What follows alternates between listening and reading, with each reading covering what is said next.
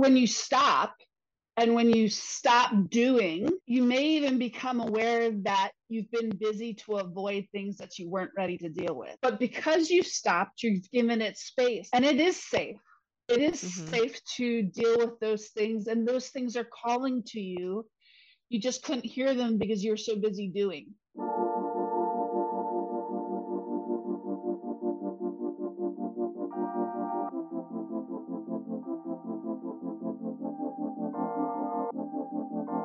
Welcome to Openly Spoken, the podcast to help you show up, speak out, and be seen.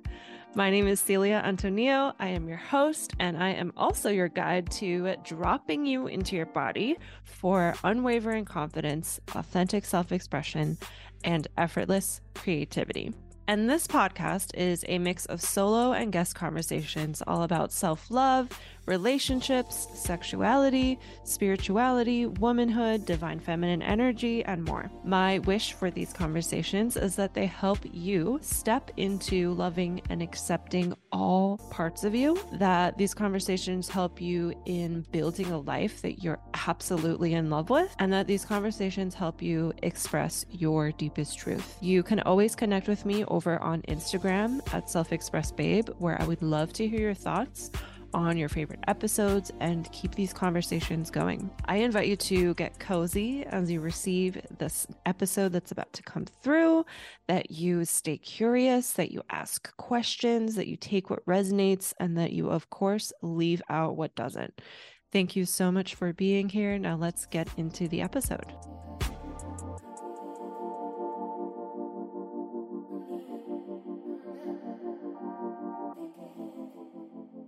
Hello, welcome to another episode of Openly Spoken, the podcast to help you show up, speak out, and be seen. Today's guest is Carrie Baquie, and I'm so excited to finally be sharing this because we chatted last year in November of 2022. So I'm excited that this episode is finally going to see the light of day today. And let me first introduce you to Carrie. So Carrie Baquie is a chronic illness coach.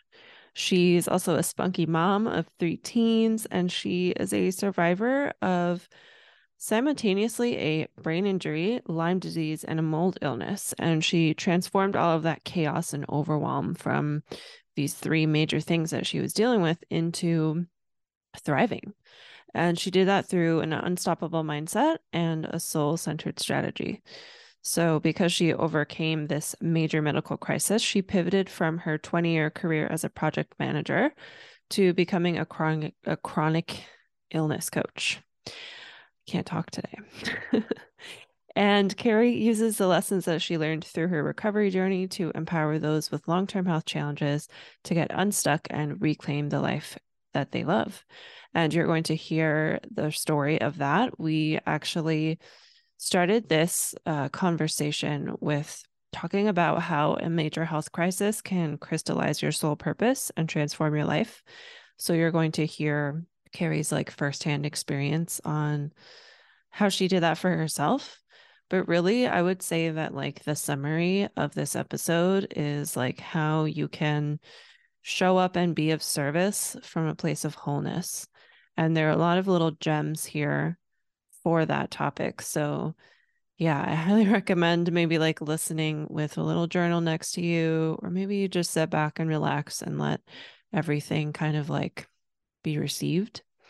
So just a little bit more about Carrie. She is a holistic coach. So she's a chronic illness coach and she works holistically. So what this means is that she partners with her clients to build wellness at the physical, emotional, mental, and spiritual levels, which I love. Carrie also works together with clients to help build support from loved ones, shift their mindset, advocate for their needs, realign with their values, and implement medical recommendations. I think this is also such important work to be doing, especially I'm speaking from my limited point of view living in America, and I know that Carrie lives in America too, is that people who have chronic illnesses aren't really advocated for and aren't really seen mostly as I was going to say valued, but we don't know when people have chronic illnesses all the time, and it's not something that we like to talk about because we just share highlight reels. We're not going to go around telling people like what we have. And yeah, it just feels like so important to have this part of being human essentially be supported. So I really love how Carrie is doing this with her work and how it's such a personal way that she ended up landing on doing this. And yeah, I'm very excited for you to hear this episode and this conversation where you are going to just hear so many little nuggets about being of service from a place of wholeness. You're going to hear about how a major health crisis can help you see what you're actually meant to do here, and how something that can be so chaotic and so painful and terrifying and yeah, just like crazy, how that can really transform to end up being something where you look back and you're like, wow, I'm grateful that that happened because I saw something new. I saw my potential. I saw where I meant to go. So without further ado, let's get into today's episode with Carrie Baquie. So I usually like to start and ask with like, what's alive in you right now in regards to our topic. So we're going to be talking about how a major health crisis can help you figure out your soul's purpose and like completely transform your life in a good way. So what's alive for you today with that? It's so interesting because part of what's alive for me is as I step more into my soul purpose, as I try to become who I'm meant to be, Mm-hmm. I am coming face to face with letting go of who I've always been, if that makes sense. So, who I've always been as a human, for years and years and years, I've had these constructs and these perspectives and this way of seeing the world. And they served me for a period of time. And I'm coming up against that. To be this new person, I have to let go of those old ways. Yeah, that's difficult to do. I'm kind of going through something like that with my diet. I was a Okay. vegetarian and a vegan for a long time. And I'm like, with Thanksgiving coming up, I'm like, I want to eat turkey. Go gentle. Yeah. And I've been like, for the last couple of months, been like sitting with that and like grieving and like just, Yeah. asking myself, like, am I really sure? And my body's asking for it. And yeah, it's hard to like when you have strong beliefs about something, when you start to question that and that like shatters, like your whole identity is like pulled out from under you like a rug. Yeah. And I think there's so many different ways that happens, right? Because Mm-hmm. in this instance, your body's telling you what it needs, what it wants. After years of being aligned in a different way, and now you're paying attention to a different need, right? Yeah. Whereas I have a, a need that's come out of being sick and needing to step into my soul purpose. So there's different Mm-hmm. ways that it comes at us, but there's still the loss and the grief and the upheaval that happens as you try to change. Mm-hmm. So what is your soul purpose? My soul purpose. I sigh heavy, and I don't know why the heck I sighed heavy because it's so exciting. It's so big and it's so powerful, and it's informed by my illness, and that purpose is to empower women, really Mm, get deep into holding women's hands so that they can own their power, own their voice, and take control of what's theirs and let go of the rest so that they mm-hmm. can get the healing at the physical, emotional, mental, and spiritual levels that seem so elusive. Mm-hmm. I So love that. it's particularly women, they're disproportionately impacted by long-term health challenges. Mm, There's so many different things that we hold and we carry.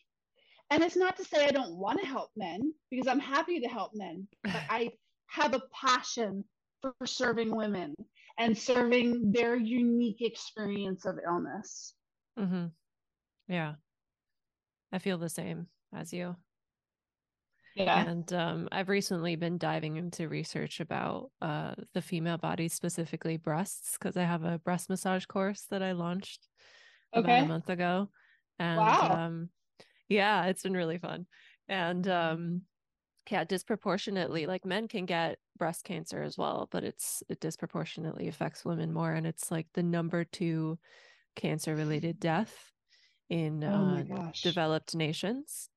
And that's followed by, it's not followed, like the number one cancer related death right before it is lung cancer. So it's kind of in the same area of the body, Right. which I found very Well, interesting. and on a spiritual plane, on an Hmm. energetic plane, I'm curious as you say that, what comes up with the energetics around the heart and how we're living. Yeah, exactly. Yeah. And like Yeah. as women, we like don't always get the space to speak our truth and, stand up for ourselves in the workplace, ask for the raise, or, let our true expression out. Because sometimes there's people will call you a bitch, or like there's things Yeah. sometimes that come up with that. So then we hold it in. And when we're holding that in, I think that that's all carried in the heart space, because if you can think of someone who's confident, their heart is open. Yeah. And when you're not speaking your truth, like it dwindles your confidence, and then you start to have this type of a posture. So And that caving in, that dwindling, that there's a loss in it there, and yeah. and there's a sadness that so many of us can have when we have lost touch with our voice, with our power. And I call Yeah. that a lot of what you're talking about, I refer to as the divine feminine. That energy, that softer, like it's softer, but it's still powerful. It's gentle, and it is effective and flowing and easy versus the rigid and the structured.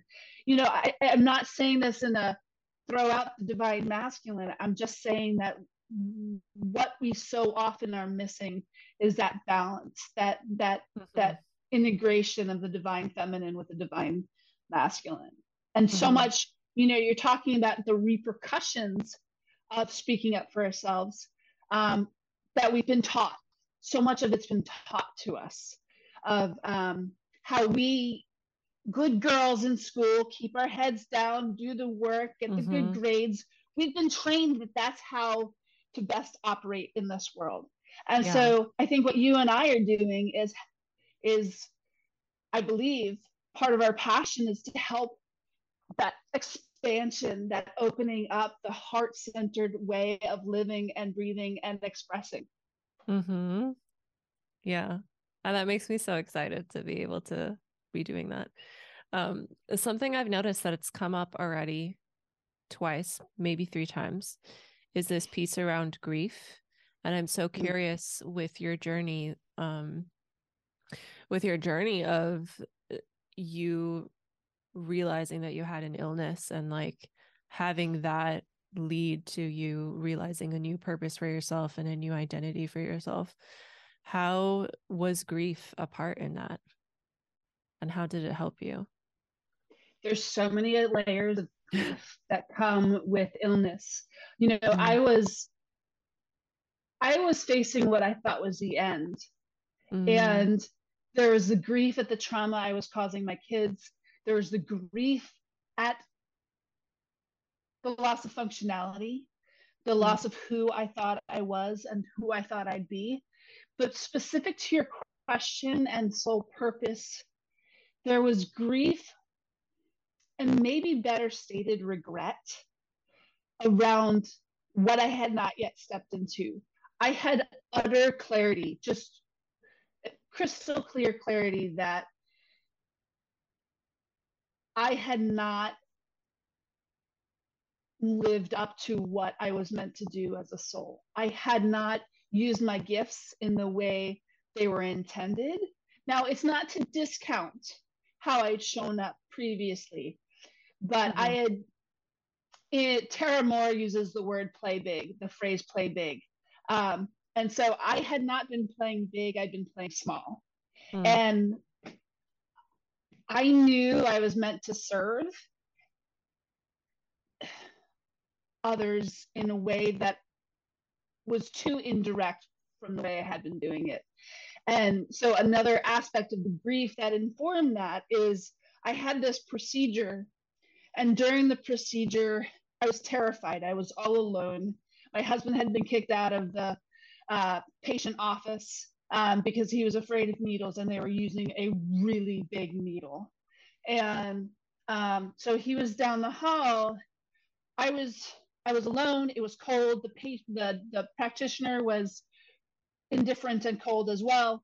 And I had this God moment as I'm terrified, and I look up and there's a small window above my head, and there's light coming in, and there's this sudden expansion of awareness, and I felt all the sadness and all the loneliness and all the fear of all the people who were in similar situations, who had been, who are, and who would be in those situations, who didn't have someone waiting in the next room over.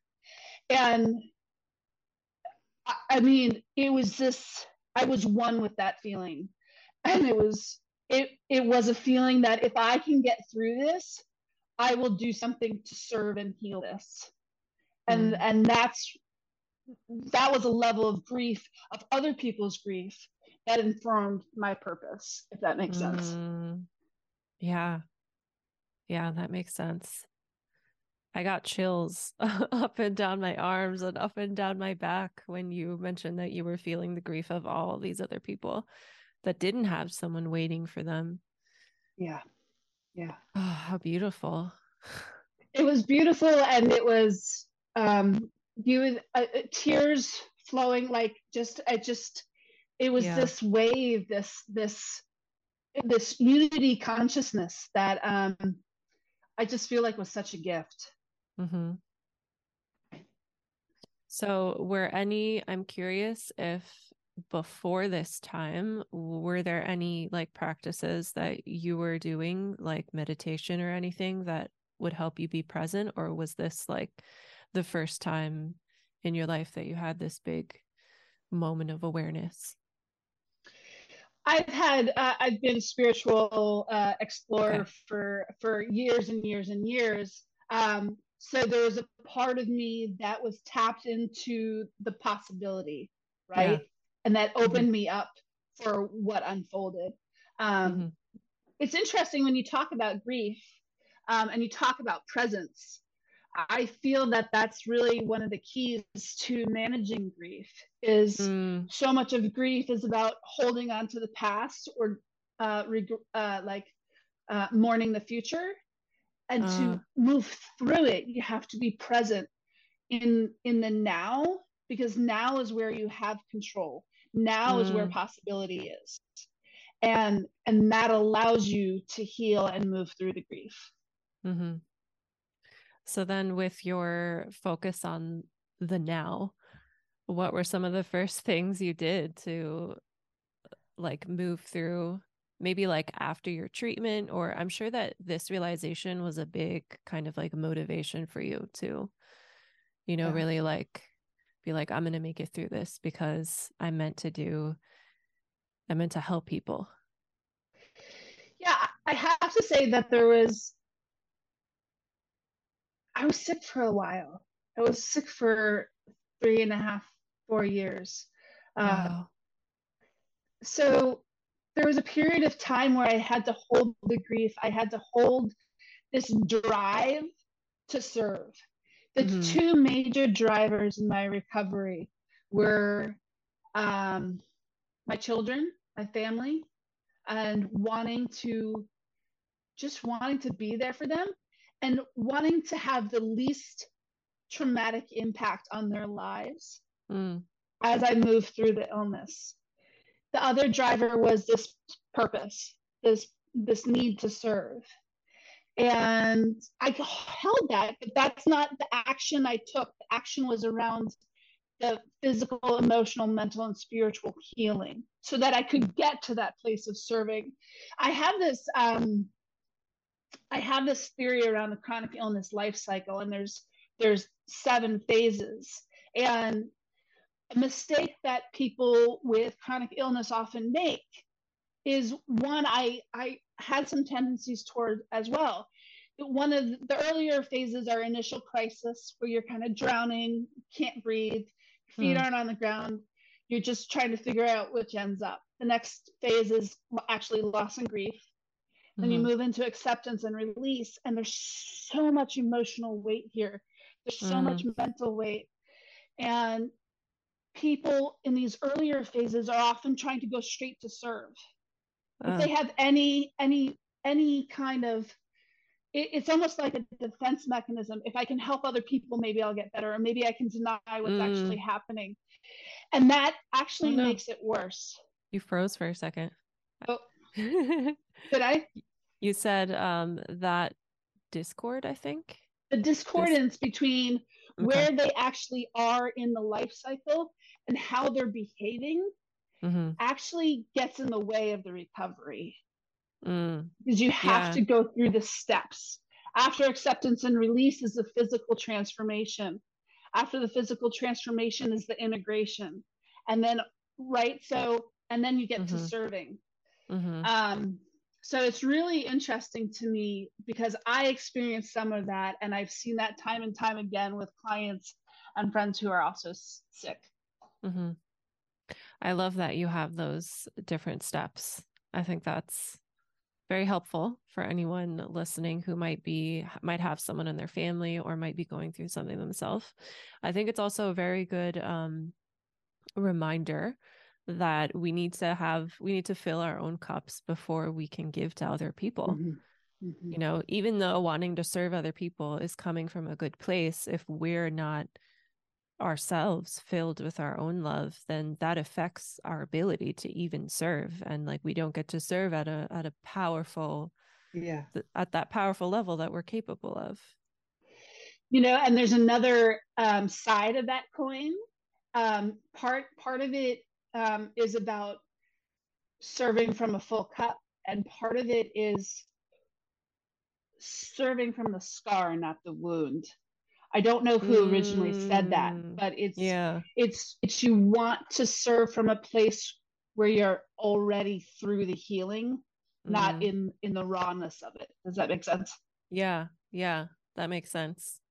Because you're like this warrior that went through this like battle, and you have that, you know, that physical and emotional and spiritual and mental strength from going through that experience. And that gives you, that kind of gives you like qualifications, for lack of a better term, to help others.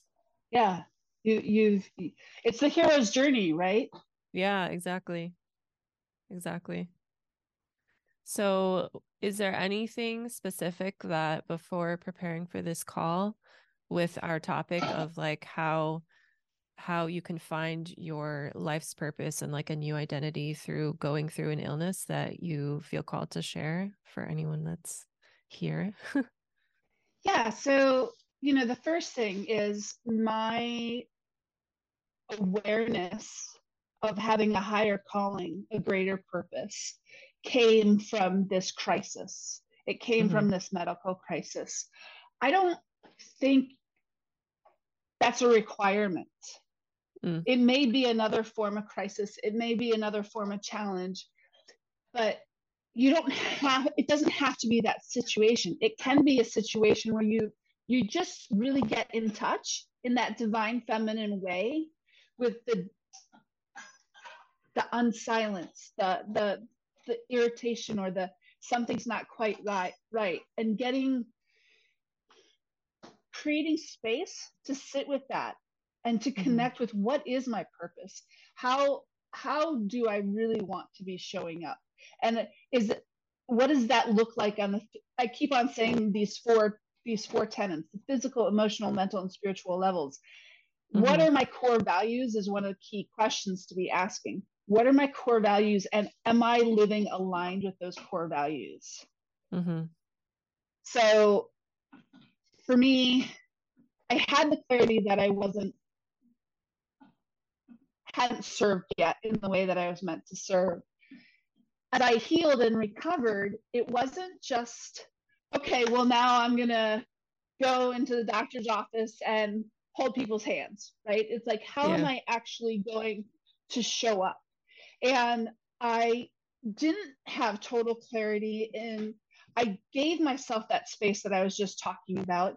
And I asked the question, where does my skills and experience intersect with my passion? And that's how I came to this clarity around being a chronic illness coach. That's such a powerful question. Yeah. And actually, I want to give credit. I think between Amy Porterfield and Jasmine Starr, that's how I came to those questions. I was listening to them a lot at that point, and I think one of them I was listening to as like I had a moment. And I got to tell you, when I asked that question and I sat with it and I allowed spirit to flow through me. I allowed the answers to come. I didn't force them. I got to tell you, it was so beautiful because it was another one of these moments. I was driving about 45 minutes and I had this like clicking of like, oh, this is the answer. And I couldn't write it down, and I just had to drive. Well, I went 24 hours, maybe even 36 hours without writing it down. And my body was like mad at me. It was like, girlfriend, you've got to get this out. You've got to write this down. And I finally got home after, I think it was about 36 hours. And then in less than like an hour, I had the entire framework for my business coaching. Wow. For my chronic illness coaching. I had the framework for the chronic illness life cycle and like just all the pieces. And it was just this divine download. I know it was coming through me. And I just felt really grateful for that. And that was because I allowed space. So I really want to encourage allowing your space to be, to not do. Yeah. I love that, because that's so in our modern society, that's such a big piece that so many people are uncomfortable with. Yeah. Like making that space to just sit and be, it's like, oh, I got to do something. I got to be productive. Well, and when you stop and when you stop doing, you may even become aware that you've been busy to avoid things that you weren't ready to deal with. Yeah. But because you stopped, you've given it space. And it is safe. It is safe to deal with those things. And those things are calling to you. You just couldn't hear them because you were so busy doing. Yeah. Yeah. I love that. Also, what you just shared about, like, you had the idea and you went, I think you said more than 24 hours without writing it down, and that your body was like, oh, I gotta get this out. That makes me think of, have you read Big Magic by Elizabeth? I have. It reminds me of her Gilbert, right? Yeah, Gilbert, Elizabeth Gilbert. That reminds me of what she says in there, how like ideas and inspiration, they're like little entities, and like they come to visit you, and if you don't write them down, they're gonna go off and go visit someone else. Yeah. This one, it was spirit knocking. This one was like, dude, you've got to take care of me right now. I got to get this out. So yeah. I love that. So I have a set of questions I like to ask all of my guests towards the end. Okay. And I'm feeling called to ask them now because I feel like they can go into like another piece of conversation. Okay. Okay. So the first one is, what does self-love mean to you? Oh my gosh. This is a developing understanding.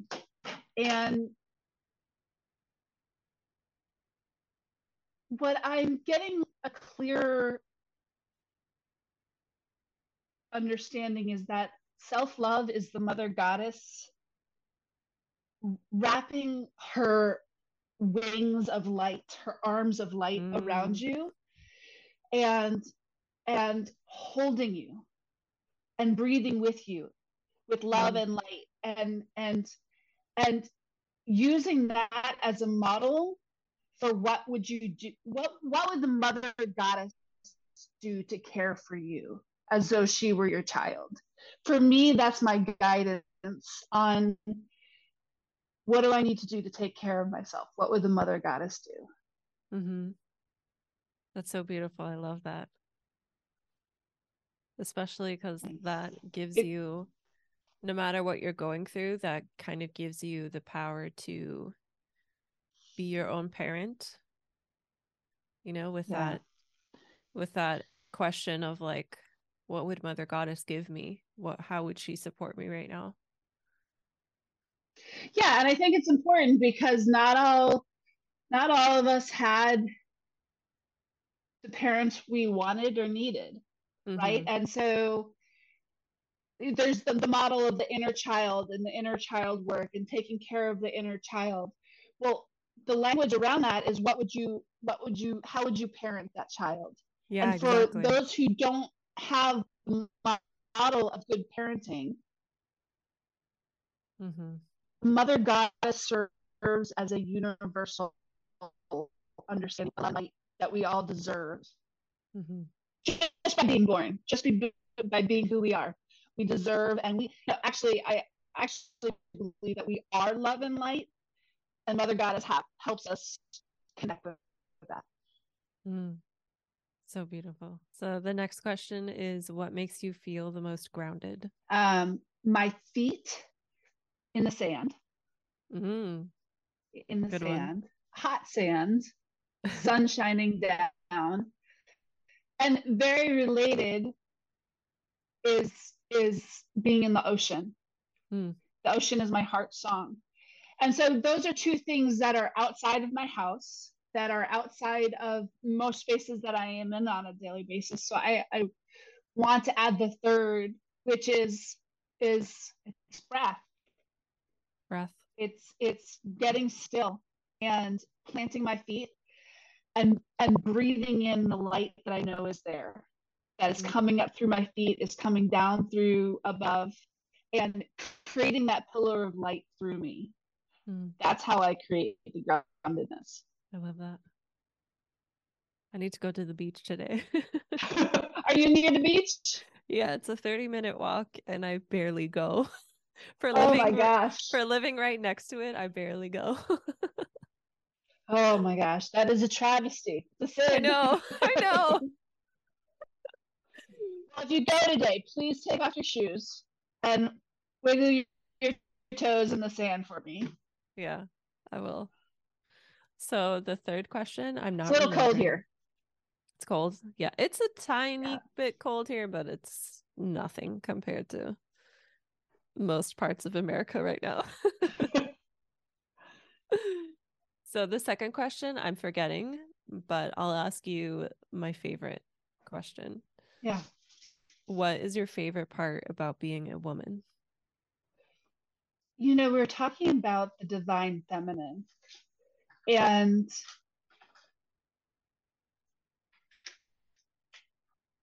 I think women have easier access to that divine feminine. I Mm, was talking about how we're disconnected from it, but I think our ability to reconnect yeah, and to tap into that is easier. And when we connect into the divine feminine as women, we it sounds super cheesy, but we connect in with our power and our glory and all that we can do to um, support and love and be who we are, shine, right? To shine. I think yeah, that's the key for all of us for shining yeah, is as women is tapping into that divine feminine. yeah.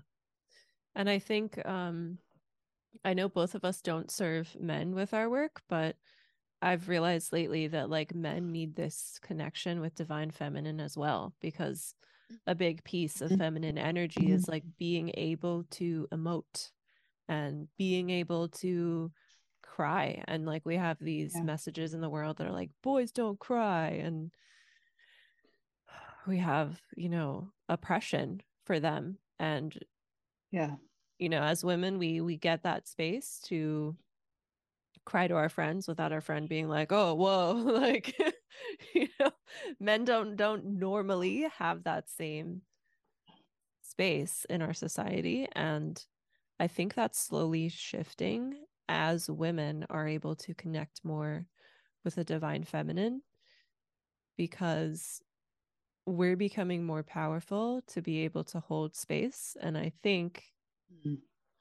feel like I'm like, all the words are like coming to me as I speak. I think love that it. as more women start to really ground and embody this divine feminine, that men will start to feel safe to connect with their feminine side. And I think that will lead to a whole new layer of like collective awakening and a pivot in how society is. Yeah, I think you speak to what I was nuancing with my words when I said women have it easier. Yeah. It's easier path for us to tap into the divine feminine because of the Mm-hmm. cultural structures for all of us, but particularly for men, that keep them from feeling safe in tapping into that. What's interesting is I think our younger generations, with all that they're doing, with all this uh, all this diversity and equality and LGBTQI and all of that, it is allowing for more of a blending of the divine, feminine, and masculine. Even if they don't have those words for it, I see that's part of what's happening. And so that shift you're talking about isn't just happening at our generation's level, but it's coming up more powerfully in the younger generations. And I just think that's beautiful. Yeah. I didn't even realize that. Yeah. I've got some teens. They keep me on the forefront. Yeah. Oh, wow. That's beautiful. I love that for the world. Gives me a little bit of hope for the future. Good. Yes. It's wild how like quickly things can change, like 20 years ago, the iPhone didn't exist. Social media didn't exist. Like things can really change. And yeah. Yes. And we were Yes. talking And at the beginning. Yeah. Because yes. And right. Yes. Time moves fast and things move fast. The shift towards more divine feminine has been happening over the centuries. It was taken. There was this, centuries ago, when there's this shift from women centered cultures and women centered medicine and all of that. Since those days, we've been trying to come back to resist, right? And so it's been small inroads, and it's like those inroads are building on each other, getting stronger with, and kind of exponentially. And so yes, things change really quickly, and other things need to build on them, and we got to keep building on them, and we keep opening ourselves up to them, so that they can become what they're meant to be, so that we can become what we're meant to be. Yeah, so true. What comes to mind for me when you share that is like what's happening in Iran, because like women there have protested before, and there have been protests there before, and it wasn't as powerful as what's happening now, because the young people now like had mothers who were already, wanting a change, and they grew up already hearing those stories of like, we need to be more compassionate, we need to be more equal, we need to, not put so much authority and structure on like a cloth that we have to wear on our head in public. And yeah, I love that reflection of that. Like it has built upon each other. Yeah. And Yeah. that's very like with being people of service. And I'm sure everyone listening to this podcast as well is like someone who is here to serve others. I feel like when we have such big dreams to like really change the world, it can be very helpful to realize like things build over time. So even if you're working hard at like, let's say climate change is your purpose, it might feel like, you know, your work is so small and so insignificant, but it's going to like the next people, the next generation will stand on your shoulders, and it just keeps Yes. building and building and building. You really well clearly articulated that better than I did. I love the image of standing on shoulders, and it's like hand to foot. You know, where those feet on the shoulders are being supported by the hands below them to keep them stable and keep them rising up. Yeah. Yeah. I love that. Do you ever do any like ancestor healing work? Because that makes me think of that. Um, it has been the kind of thing that has been nudged and niggled to me that I need to do some of Yeah, that. me too. I've Um, done a little bit, but it like keeps popping yeah, up. it keeps on going. Hey, need Yeah. to do this. There's so much work to be done. Yeah. There's I so know. much healing to be done. It's like one nugget at a time. Yeah. Yeah. I love that. And honestly, you know, I'm not saying this to toot my own horn, but I want to genuinely reflect that it doesn't always show up in the way of the ancestors. If we look at ancestors as these people 100 years before us, I did work in my 20s to break the cycle of my families, the Mm. cycles of codependencies, the cycle of addiction. And so that was ancestral healing. Yeah, it And was. that was what I did. I broke that before I had children. So I didn't pass that on. Yeah. And so I didn't call it ancestral healing, but I'm thinking now that that was a form of it. Yeah, it totally was. Yeah. That's what's interesting about like how we label things. Like, for example, the first time someone asked me about shadow work, I'm like, well, what is that? And when I learned what it was, I'm like, oh, I've been doing that. And even like words like embodiment, like when I learned about embodiment, I'm like, oh, I've done this before, but the practitioner or guide didn't say it was embodiment work. They called it a dynamic Right. meditation. Right. So yeah, it's interesting how our like words for things change over time, and like when certain practices are very popularized and you're like, oh, I need to do that, but like without realizing that you've already done that before. Yeah. I think what's important about what you and I both just shared around that is we need to be careful of our labels and Yeah. acknowledge the work that we have done. Just because we haven't Yeah. met the criteria of the label doesn't mean Yeah. our work isn't worthy and that the progress that we're making is not enough. So many women act out of a place of not enoughness. And if we can just really take the time to celebrate and acknowledge what we are doing, what progress we have made, I think that's something really powerful for all of us. Mm-hmm. Yeah. So true. I love too how you did all this work of like breaking patterns before having kids. I feel like that really like sets the next generation ahead. Yeah. And I myself have been doing healing work for like 10 years, and my husband and I are now talking about like having kids within the next like 2 years. Okay. And we talk about all the time about how, because both of us have parents who had us really young, and Okay.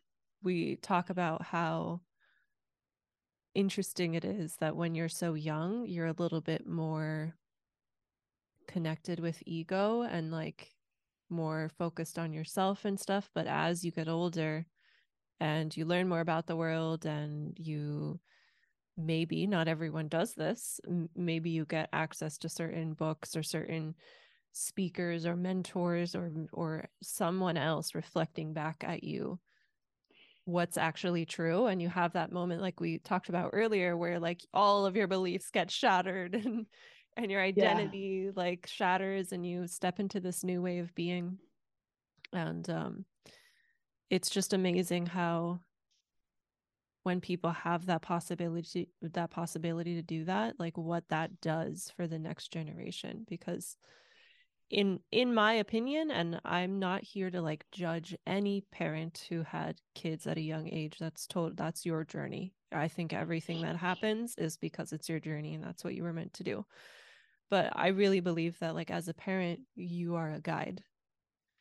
You're a space holder. You're essentially someone of service. And like we said before, it's hard to be of service and to give love to others without filling your own cup first, because then that potential that you really have to be a powerful space holder and guide and healer and be a mirror, you're just not able to fill that potential.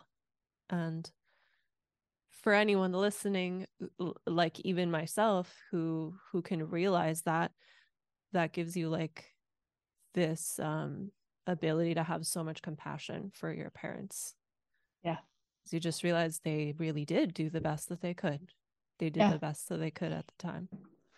Yeah, I say it's the best they could do with the tools available.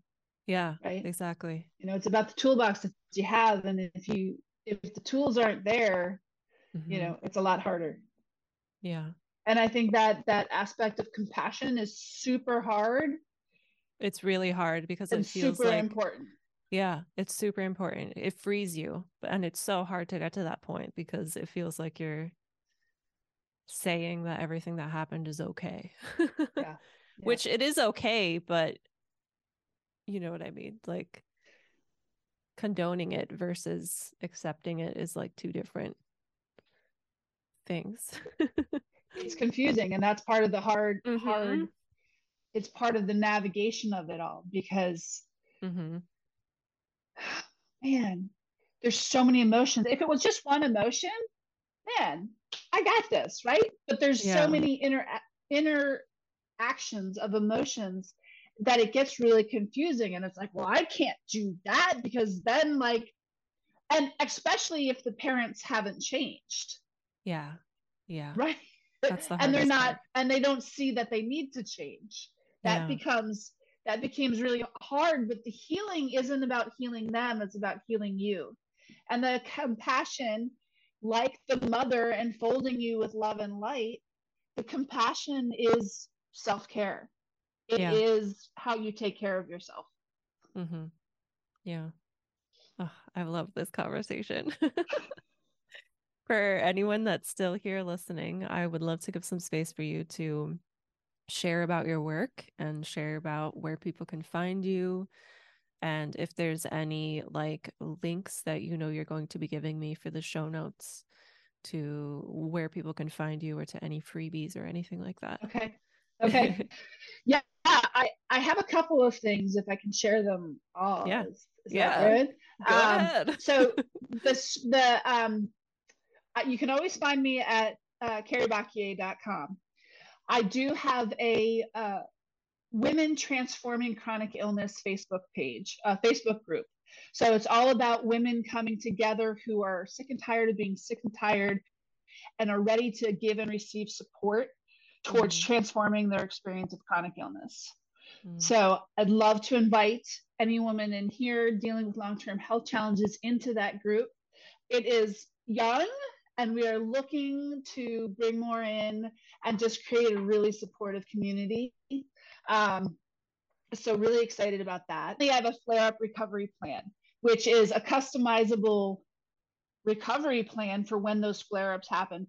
Flare-ups are one of the hardest parts of being chronically ill or having long-term health challenges. The sudden resurgence of symptoms, and there's this whole upwelling of catastrophizing and, oh my God, I'll never be better. Oh my God, it's just going to get worse from here. And the flare-up recovery plan is meant to help you think ahead of time.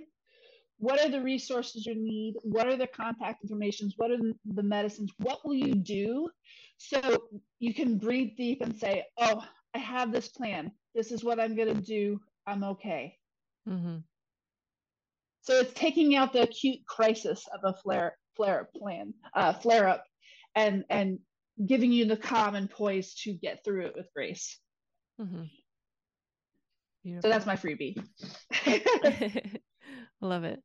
So, are you on any social media? I am. I'm on Facebook, Carrie Baquie, and then Instagram and LinkedIn, Carrie Baquie. Okay. So we'll put those I in the think show notes LinkedIn, as I'm well. Carrie Meffert Baquie. I'll give you all the links. Okay, cool. Sounds wonderful. Yeah. Thank you so much, Carrie. This has been so awesome. Thank you so much.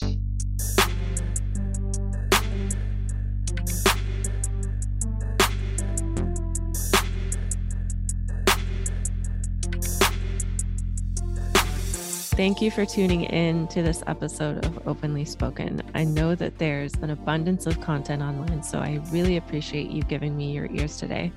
If this episode shifted something for you, please share this with a friend and/or write us a podcast review if you're listening to this on iTunes so that more people can find this. If anything shifted for you from this episode that you want to have a conversation about, I would love to hear from you. Just send me a DM over on Instagram at selfexpressbabe, and that is in the show notes. Thanks again for tuning in, and I'll see you next time.